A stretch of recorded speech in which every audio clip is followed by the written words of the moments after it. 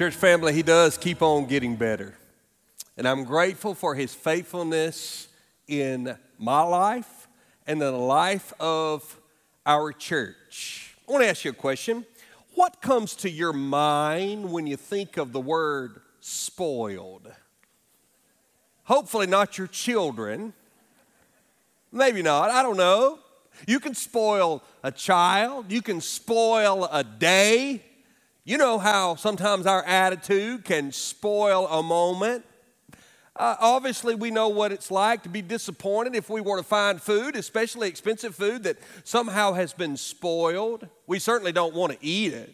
I want you to think about this for just a second. So this is a brand new, unopened pair of undergarment. Oh, we can just say it. These are a pair of boxers, okay? Now, ladies, obviously, I know that this is not what it would interest you if you were shopping for personal undergarments. At least I hope it wouldn't. But these are brand new. They're brand new. To be honest with you, this is kind of how I like to find my underwear. New, you know. In fact, these were bought at a thrift store yesterday.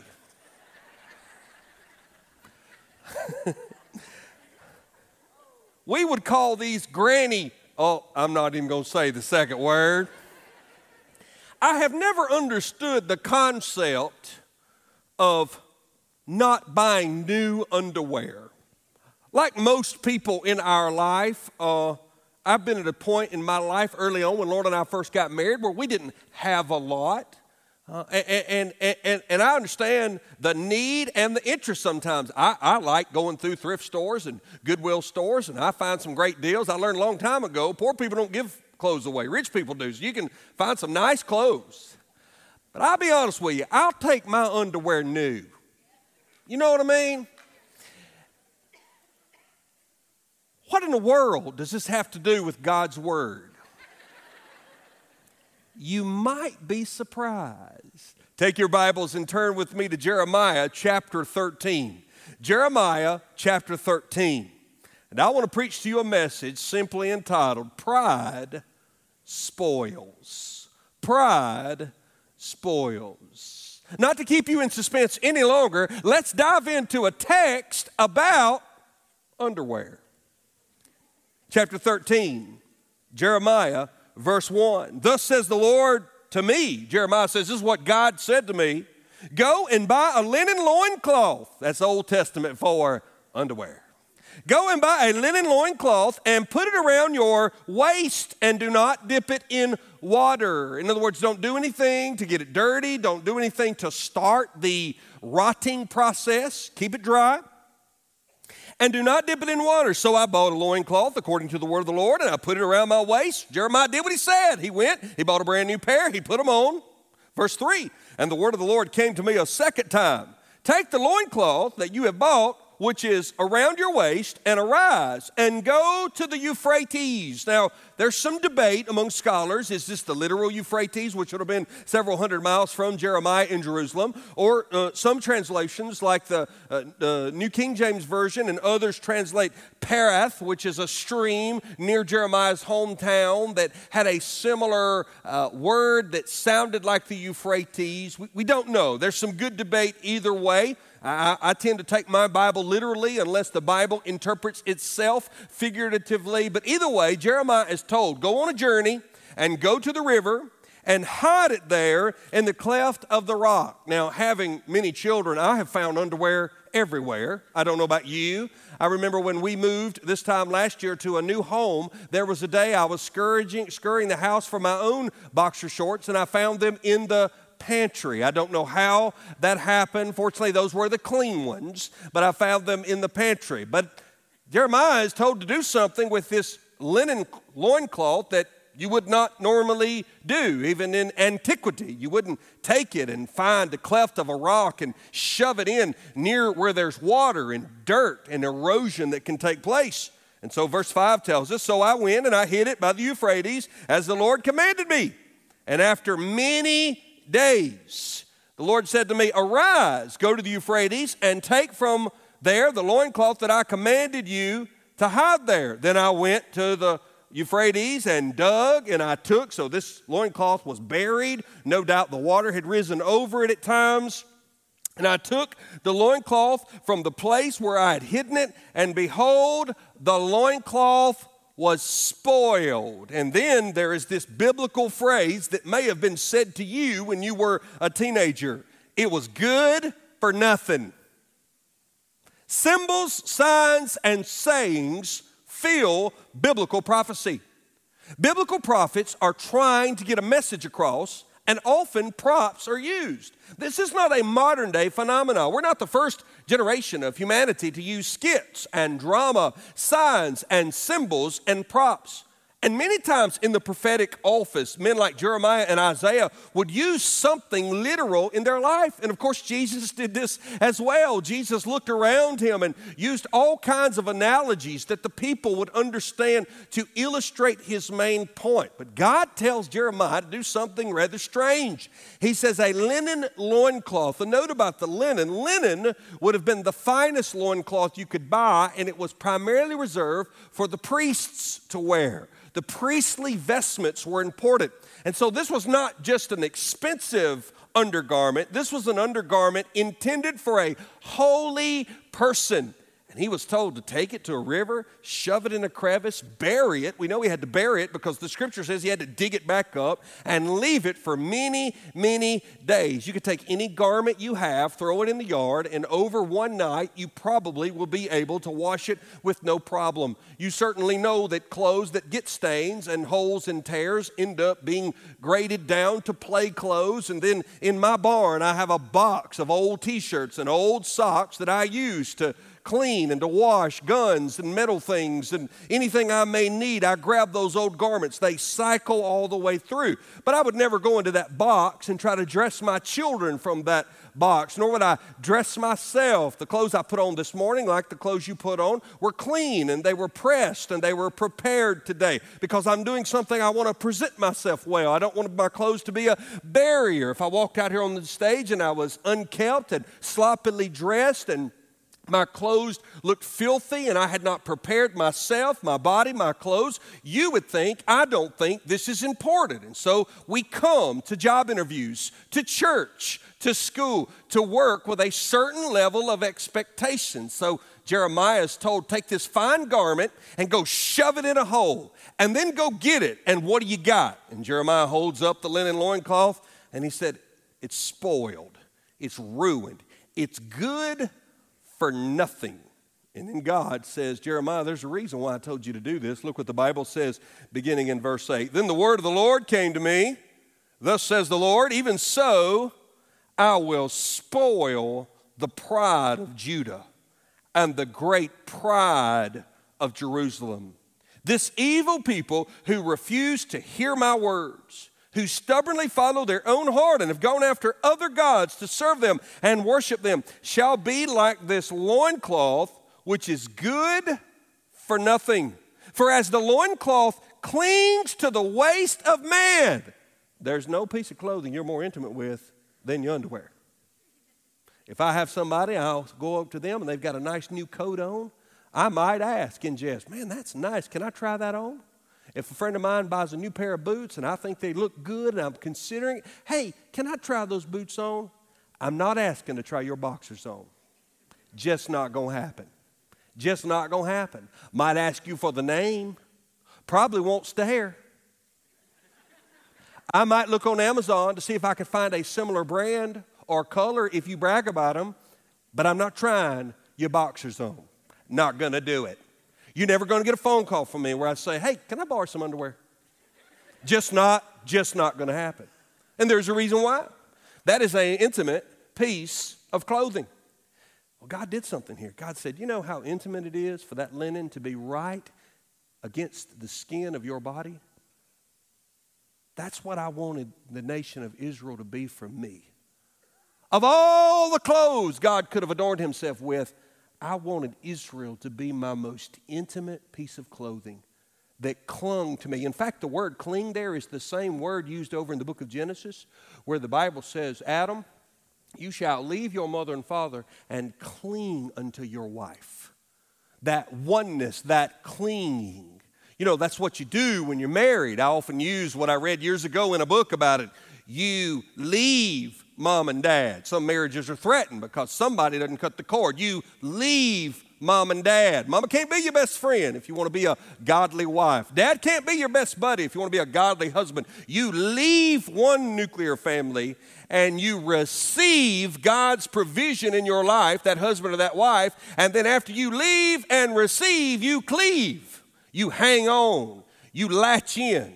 You don't move to the left or to the right. And that was the word. And look what the Bible says beginning in verse 11. For as the loincloth clings to the waist of a man, so I made the whole house of Israel and the whole house of Judah cling to me, declares the Lord, that they might be for me a people, a name, a praise, and a glory. And then the sad commentary, but they would not listen.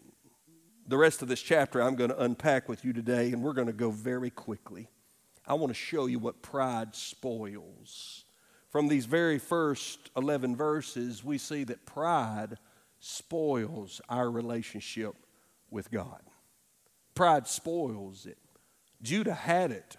Israel had it. This is not a pagan country or people that have never heard of the Lord God.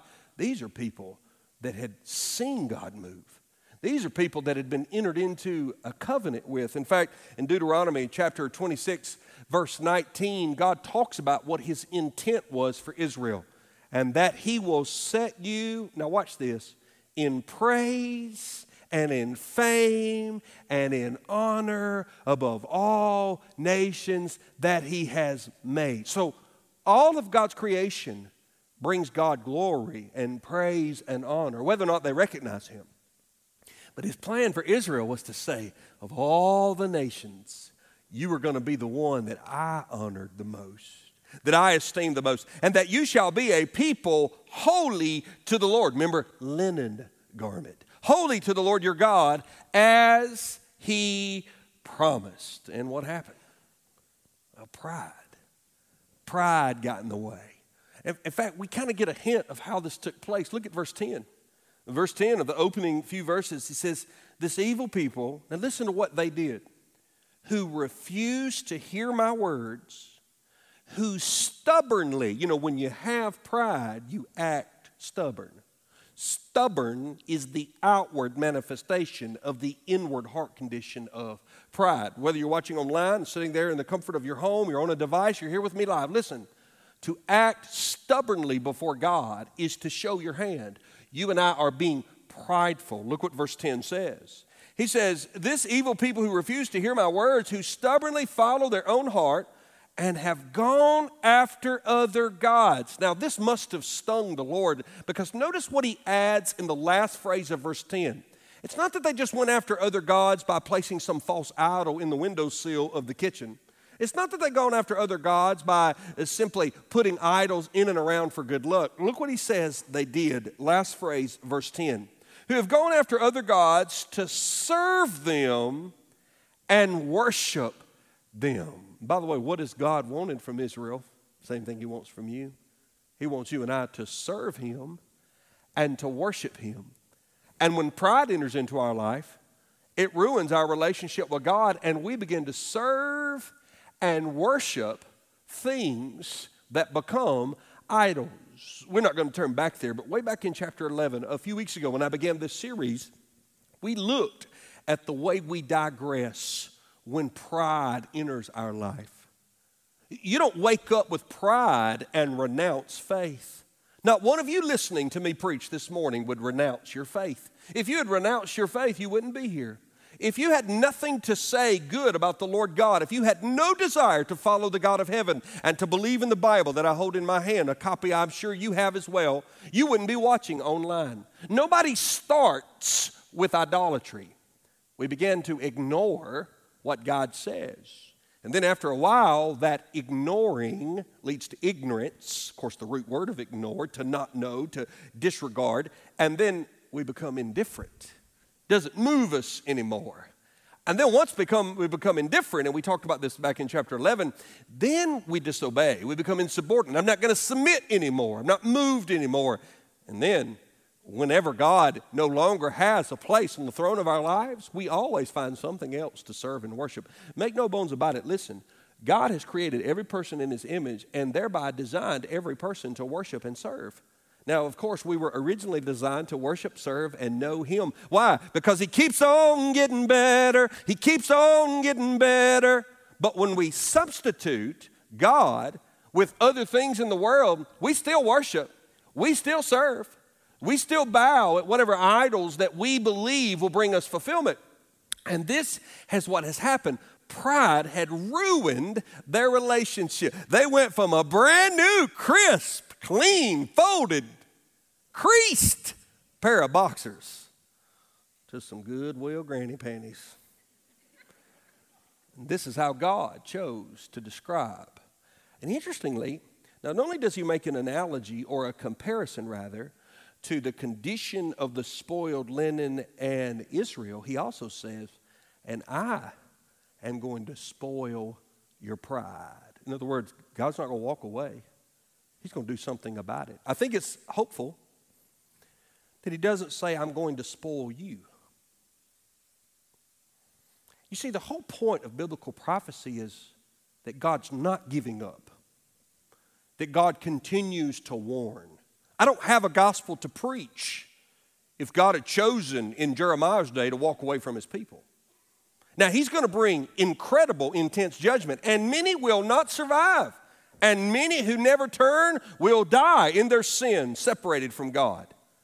But he continues to provide these prophetic words because if we grow prideful and we claim to know him, it should not surprise us to expect that he says, I'm going to deal with the thing that has come between your relationship with me. Always remember, pride ruins our relationship with God. But secondly, I told you we'd have to move quickly. Pride ruins God's relationship with us. See, the first 12 verses are really about what Israel had done. But then Jeremiah switches. We go from underwear to under the influence. You know what a DUI stands for. Driving under the influence. Some states use DWI, driving while impaired. We never have to add. We know what it's talking about. You don't say driving under the influence of alcohol. That's just implied, or some foreign substance. And here's the idea. The idea is it is illegal to operate a very powerful, very heavy, 2,000-pound piece of steel with 4 rubber tires that can go in excessive speeds while you are impaired through the introduction into your body of alcohol or some substance. It is illegal to drink and drive, to be intoxicated. And so when someone is pulled over and they are found to be above the legal blood alcohol limit, they are written a ticket. They certainly can be arrested, and it is a DUI. So we know drunkenness creates chaos and confusion. Of course, this is why this sermon's not about alcohol, but this is one of the reasons why the Lord prohibits it. Nobody ever says, I made the best decision of my life when I was drunk. Nobody ever says that. That's not the way it works. But drunkenness is also used as a symbol in biblical prophecy. Let me show you what I mean. Look what the Bible says, beginning in verse 12. Jeremiah switches from underwear to under the influence. He says, you shall speak to them this word. Thus says the Lord God of Israel. And then notice the quotation mark. Every jar shall be filled with wine. Okay, now wait a minute. What? That was a figure of speech. It was something people said when things were going good. We're going to have all we can drink. Our barns will be filled with grain. The party is going to be intense. It's a wonderful, optimistic outlook. Unfortunately, while pastors and preaching and churches ought to be places of joy where we celebrate the goodness of God, if we reduce the gospel to just motivational jargon and don't deal with pride and sin and repentance, then we just pump ourselves up on optimism that leaves us empty deep down because it doesn't deal with what we need to allow the Lord to take out of our heart in order to follow him more. And in Israel's day, in Jeremiah's day rather, there was a lot of false puffed up optimism. We're God's people. Every wine jar will be filled. So Jeremiah, under the influence of the Holy Spirit, quotes God, and God's saying, oh, you guys want to talk about every wine jar being filled? Well, let me turn that figure of speech on its head. Look what the Bible says, beginning in verse 12. Every jar shall be filled with wine, and they shall say to you, do we not indeed know that every jar will be filled with wine? You hear the pride? Jeremiah, don't tell us that. We know. We got all we can do. We got all we need. We have all the wine we can drink.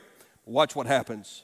Then you shall say to them, thus says the Lord, behold, I will fill with drunkenness all the inhabitants of this land.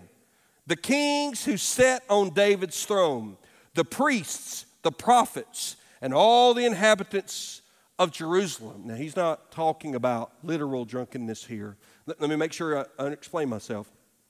There are times when drunkenness is used as the best way to describe the chaos that's coming when judgment falls. In Psalm 60, we see a reference to this in verse 3, talking to God. You have made your people see hard things. You have given us wine to drink that made us stagger. The psalmist and Jeremiah are not talking about the wine of a glass. They're talking about the wine of God's judgment. Now, let me show you how I know this is true. Look what the Bible says beginning in verse 14. And I will dash them one against another, fathers and sons together, declares the Lord. I will not pity or spare, have compassion. Notice the threefold. I will not pity, I will not spare, I will not have compassion, that I should not destroy them. Remember that Jeremiah's role is to tell Israel you're on borrowed time and that Nebuchadnezzar is coming and the Babylonian army is going to lay siege to Israel and Jerusalem and going to destroy it. And that's going to happen. And on that day, when it takes place, or rather that campaign, you see a lot of chaos. Basic society breaks down. If you've ever seen a war or a movie depicting war, you know that simple social structures break down. I mean, think about what our neighbors in Texas went through, not with a literal war against anybody, but when freezing temperatures froze the state. Water lines were compromised. People had to boil their water. Folks froze to death. The basic structure of society cannot handle cataclysmic, chaotic events. And if it does, it reveals the weaknesses in infrastructure. Now imagine Israel and Jerusalem being destroyed by a powerful army. People are going to run around. People are going to harm each other. There will be rioting. There will be violence. There will be great lamenting. So this is an indication to that, and this is what God is saying. When you allowed your life to be consumed with pride and you would not turn to me, not only did it change your relationship to me, you stopped following me, you stopped loving me, you stopped serving me, it changed my relationship to you. I stopped protecting and I started punishing. Now, of course, I recognize we could never make the human comparison between a parent and our Heavenly Father. But our Heavenly Father has identified Himself as our Heavenly Father. Think about the way your relationship changes when your children act prideful versus humble. When our children are humble and kind and gracious, we're quick to praise. We're motivated to protect. We long to provide. But if our children become prideful, boastful, insubordinate, if we love them, we drop the hammer. If we love them, our countenance changes. There's no joy, there's no laughter. I'm not going to compliment you while you disobey me. You will obey me or there will be consequences. Once you leave my home, you will have the freedom to do what you want to do before the Lord. But while you're eating my food and sleeping in the bed that I have provided and living in a home that we have given you, and while you are under our care, we are biblically, spiritually, and morally responsible. Not that you be perfect, but that we care deeply about the humility with which you live your life. And if you exhibit boastfulness and conceit, you put me or your mother in a position where we have to change how we relate to you. It does not mean we don't love you, but it means that love will be very unpleasant as it is introduced to the stripping of your freedom or your backside. This is the way it happens. Well, if we know this, our Heavenly Father does it as well. And we see that it changes when pride spoils God's relationship with us. Third, pride spoils our reaching God. Something happens in verse 15. We're switching to another picture. Two men traveling in the mountains at night. Look what happens. Hear and give ear. Be not proud. If you're a Bible student and you love to underline, notice the word pride and proud and stubborn and humble keep coming up over and over in this passage. Hear and give ear. Be not proud, for the Lord has spoken. And then something happens. It's another one of those sayings. We've already gotten to one of the sayings. One of the sayings is, you're good for nothing. Here's a good saying. Give glory to the Lord. Have you ever heard somebody say, give God all the glory? And the church said, oh, come on, people. Give God all the glory. And the church said, amen. Now, typically, I know in my mind, which the water doesn't run real deep, so it's usually pretty simple. In my mind, when we say give God the glory, I immediately think of all the reasons I want to give him the glory. I want to praise him for the fact that he keeps on getting better. I want to thank him for his provision and his love and his forgiveness and his goodness. And even when I don't see what he's doing, even if I'm struggling to understand his will for my life, as I have been in my life many times, as I'm sure you have, he's already been faithful to me, and I know he doesn't change. And so even though I may not see what he's doing and I may not understand where he's going, because he has not changed and he always has been faithful, as I've shared with you many, many times, I can build my life on the reality that he always will be faithful. And when it comes to that, man, I hope you want to testify. I hope at any point, at the drop of a hat, whether you consider yourself someone who's a talker and you're articulate or you're a man of few words, I hope you can say, hey, here's 4 or 5 things I want to give God the glory for. But, as is so often the case, Jeremiah turns it on its head. Do you know this is not a reference of praising God for something he's done? It's a reference to confession of what we have not done. Did you know the Bible teaches that to give God the glory means to confess our sin and pride before him? Notice what happens beginning in verse 15. Hear and give ear. Be not proud, for the Lord has spoken. Give glory to the Lord your God before he brings darkness, before your feet stumble. Joshua gives us a reference to this in Joshua chapter 7, verse 9. Joshua is talking to Achan, and he says, then Joshua said to Achan, my son, give glory to the Lord God of Israel and give praise to him, and tell me now what you have done.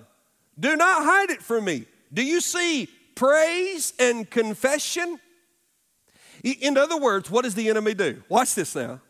When I am prideful and I'm struggling with me or something I want being in front of my relationship with God, when I have grown arrogant and conceited in my own flesh, I might say, I found myself here again. I don't have much to give glory to God about. Look how far I've come away from his will.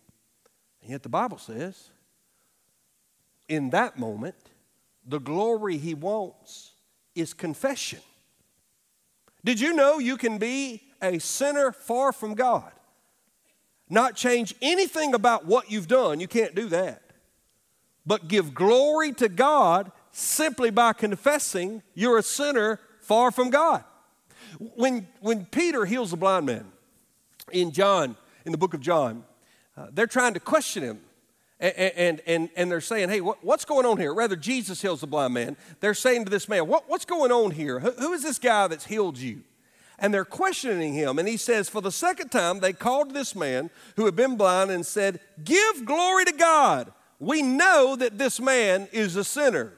Basically, they're saying, confess the truth and tell us that Jesus is really a sinner. Now, he goes on to say, I can't tell you whether or not he's a sinner. I just met the guy. But I can tell you I started the day blind, and now I see. But notice, Even in Jesus' enemies, they connected telling what they believed the truth was to giving glory to God. And what does truth-telling God bring? I'll tell you what it brings.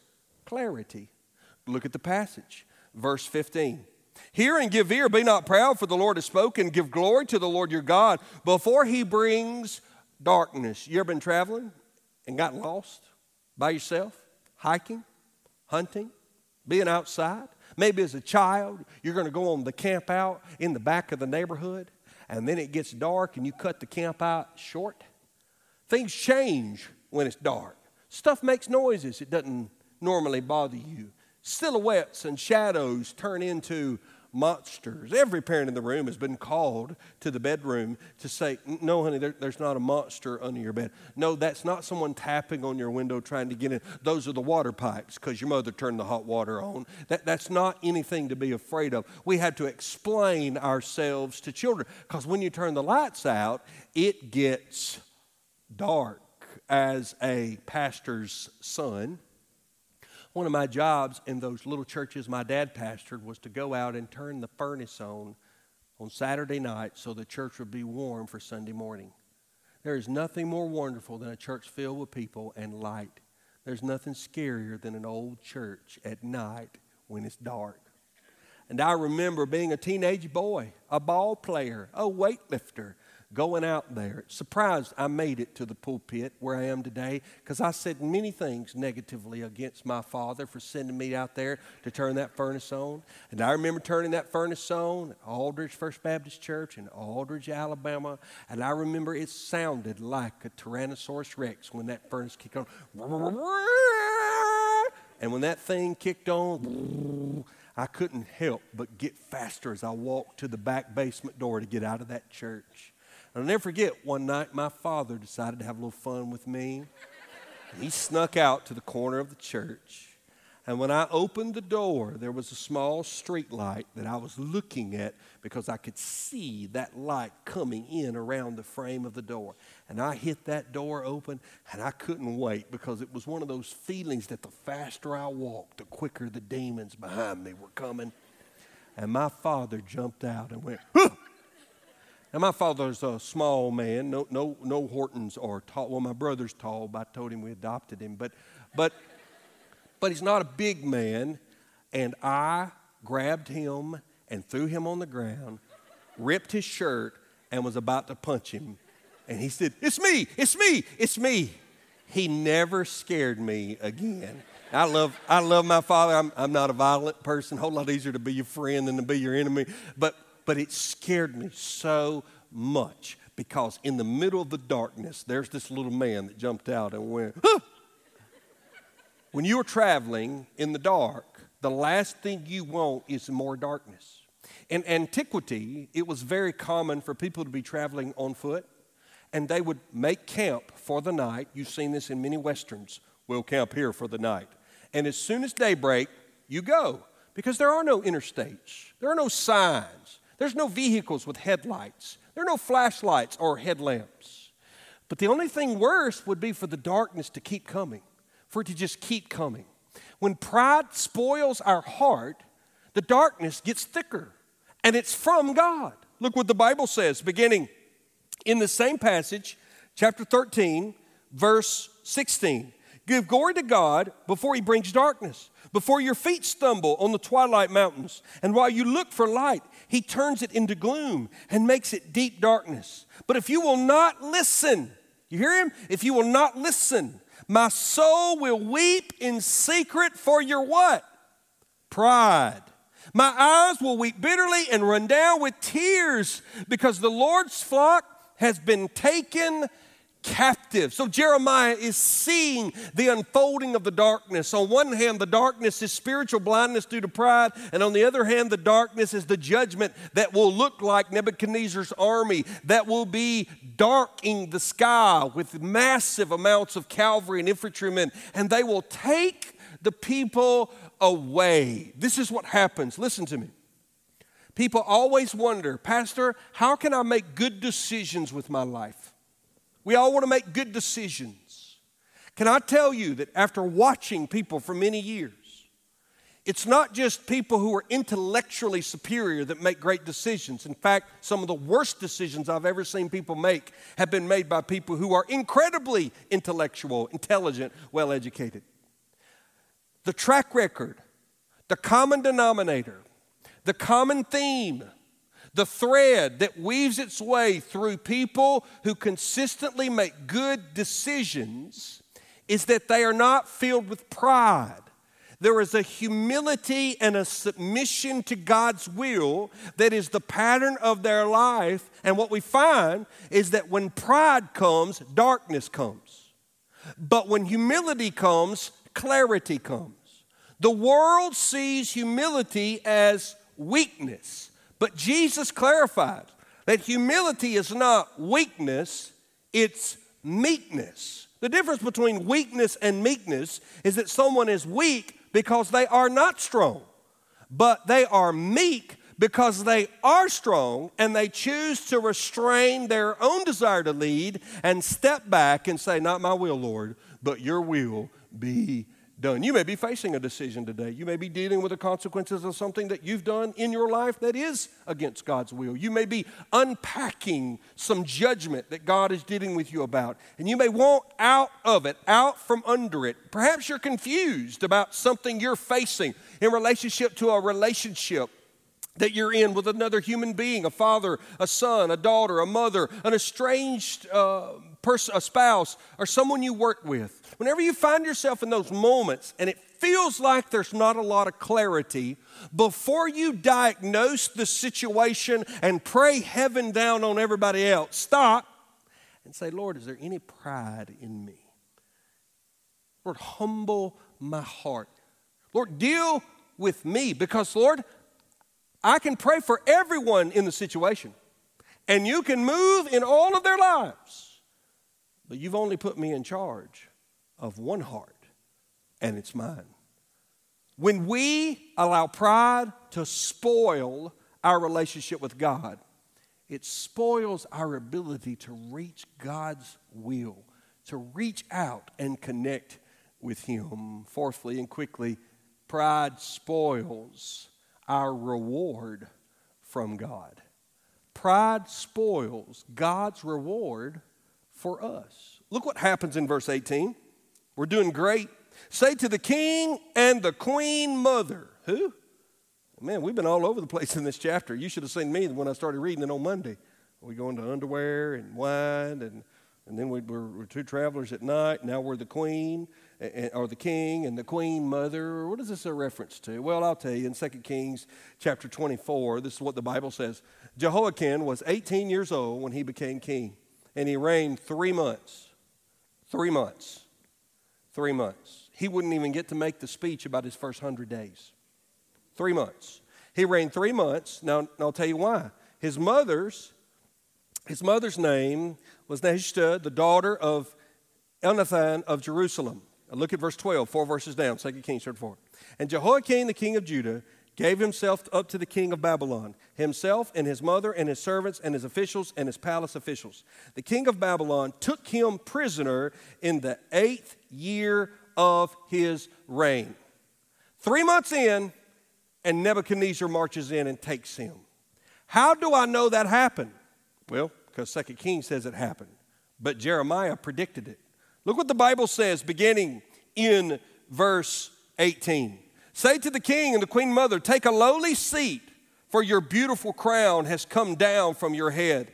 The cities of the Negeb are shut up with none to open them. All Judah is taken into exile, wholly taken into exile. Lift up your eyes and see those who come from the north. Where is the flock that was given you? Your beautiful flocks, thrones, crowns. What are these? These are the reward and the riches of being God's people. Listen, if you want to rob yourself of God's best for your life, let pride enter in your heart. Let pride enter in your heart. I want to remind you of something in such a long book that we've been in since August. I know that every single week it's going to be about judgment. It's going to be about confession. It's going to be about repentance. But let me remind you of something. The whole reason God camps on this subject It's not because he ever entered into a relationship with Israel to give them judgment, to give them punishment, to break them, and to destroy them. It's just the opposite. He chose Israel to bless. He wanted to give them his very best. When we miss the best God has for us, it is not because God has taken a day off or he's angry, he's vindictive or manipulative. No. It is because we allow pride to spoil our relationship with him. And when that happens, we spoil God's reward for us. I believe in a sovereign God. I believe he is in complete and total control, and there is nothing that you have done or will do that will surprise him. But within his sovereign control, I also believe he has ordained opportunities and blessings that are available to us as long as we walk in the center of his will. But when we stray from his will, first, not in action or word, but in pride, we miss out on many of those blessings. And so we see this over and over again in Scripture, which leads to the fifth and final thing pride spoils. Pride spoils our repentance to God. The one thing that stands between any person and a right relationship with God is repentance. Of course, repentance for the person who's lost to come to Christ, and repentance for those who are saved, like myself, like many of you, when we stray or stumble. Repentance is an ongoing act before the Lord. And do you know the number one enemy of repentance in all of the Bible and in all of the world for all time? Pride. Look at verse 21 as we close this chapter. What will you say when they set as head over you those whom you yourself have taught to be friends to you? Jeremiah says, what you going to say when all these alliances with these pagan kings all of a sudden come back to bite you? Because now they don't just work with you, they hold power over you. Will not pangs take hold of you like those of a woman in labor? Look at verse 22. Notice the lack of self-awareness that pride creates. And if you say in your heart, why have these things come upon me? I know in my life, when I find myself really hurting, there's a temptation at times to go, why is this happening to me? And after I get through that moment, that struggle, that season, it usually becomes pretty clear that no doubt all of us experience pain and persecution from without, meaning it comes of no fault of our own.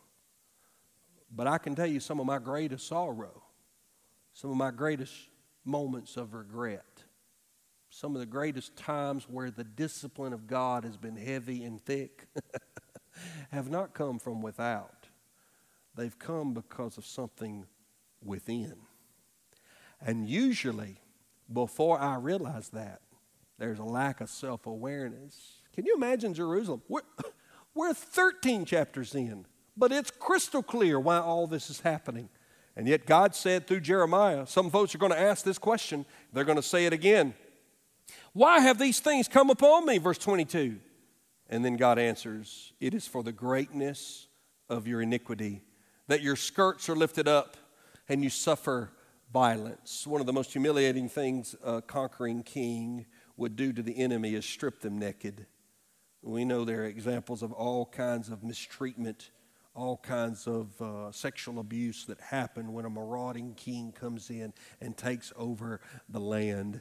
And God says, when you see your land stripped naked in bare shame, it's because of your own sin. And then here comes one of those sayings. You've heard this saying before. You may not have known it was in Jeremiah. Look what it says, verse 22. Can an Ethiopian change his skin? So in Jeremiah's day, of course, Northern Africa was very much a part of the ancient world. Anybody that uses Christianity, by the way, to be a racist is, I'm sorry, they're an idiot. They're an idiot. Did you know that the first generation of Christians were Jewish? My Savior's Jewish. And do you know that the first massive movements of Christian churches took place in northern Africa. Remember the Ethiopian eunuch that got saved? I mean, it was hundreds of years before Christians had blonde hair and blue eyes. So anybody that defends Arianism or white supremacy through Christianity has no knowledge of what the Scripture clearly teaches. Now, I praise God that I have met people who love the Lord Jesus from every skin color, with every background. And heaven says every tribe, every tongue, and every nation. And yet, in the ancient world, everybody knew what we're all trying to disagree with or move away from. Race exists. One of the most insensitive things you can run around saying is, well, I'm colorblind. The problem with that issue is that God made us red and yellow, black and white. Our race and our culture bring glory and honor to Him. Do not be ashamed of your gender. God picked it, you didn't. And do not be ashamed of your race. God picked it, you didn't. And the glory of God is seen in the diversity of all the ways in which humanity fills this earth. And Jeremiah says, as obvious as it is that a person of dark skin cannot change the color of their skin, and then he goes to the animal kingdom. As obvious as it is, verse 23, a leopard cannot change his spots. So on one hand, whether you're white or black or whatever race you determine yourself to be, whatever you describe yourself, you can't change that no more than an animal like a leopard can change the spots. Now here's the power punch. If you continue in pride long enough, you'll find it impossible to separate yourself from your sin. Sinful pride eventually makes it impossible for a person to separate themselves from their sin. I'll tell you the proof of that. Hell.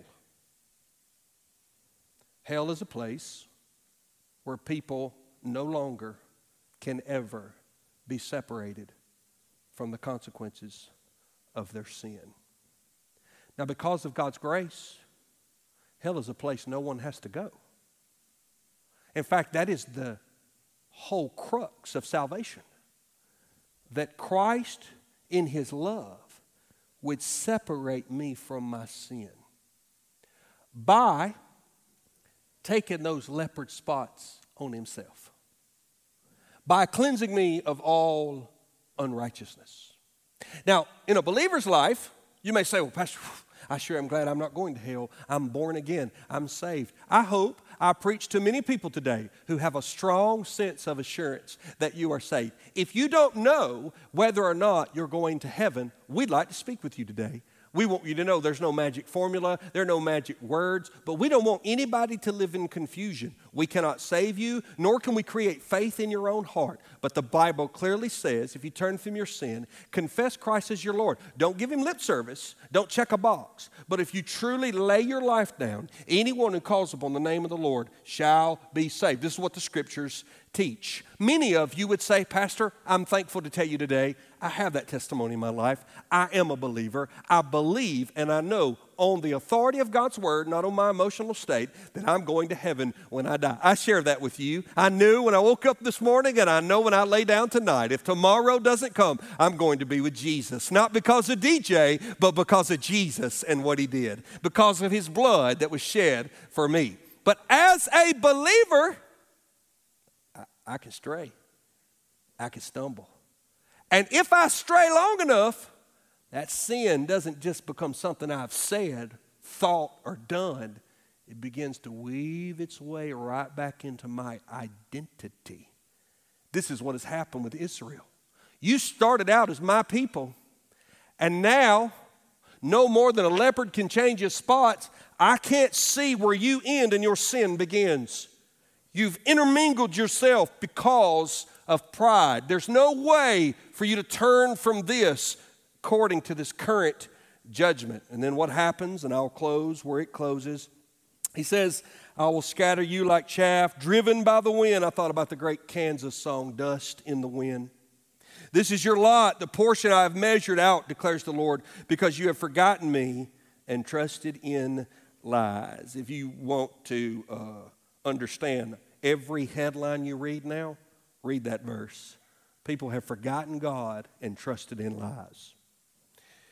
I myself will lift up your skirts over your face, and your shame will be seen. I have seen your abominations, your adulterous and names, your lewd whorings on the hill and the field. Remember, God compared idolatry to adultery. How long, notice the phrase, how long will it be before you are made clean? And the chapter ends. So what do we do with pride? I want you to remember something. Pride spoils, but humility protects. The most prideful guy Jesus came in contact with in his inner circle was a guy named Peter. But by the end of his life as a seasoned old elder, you know what he wrote? He said these words, and I'll close with this verse. Likewise, you who are younger, be subject to the elders. Clothe yourself. We started with underwear, we're ending with humility. Clothe yourselves, all of you, so not just the young men and women, all of you with humility toward one another. And then Peter quotes, God opposes the proud, but gives grace to the humble. I love the clarification he adds in verse 6. Humble yourselves, therefore, under the mighty hand of God. Now, don't do it to be broken. Don't do it to be downtrodden, to pushed away. Listen, so that at the proper time, he may exalt you.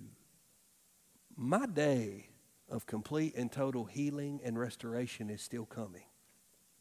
My day where I'll never know pain, sorrow, tears, or need again is still coming. And when we humble ourselves, it's not that we believe we've aligned our life with a God who wants to stomp on us for his glory. No. It's because we believe we have a God who has a greater life for us. And through the humility of submitting to him, we keep the poison of pride away from our hearts. Jesus becomes the center of it all.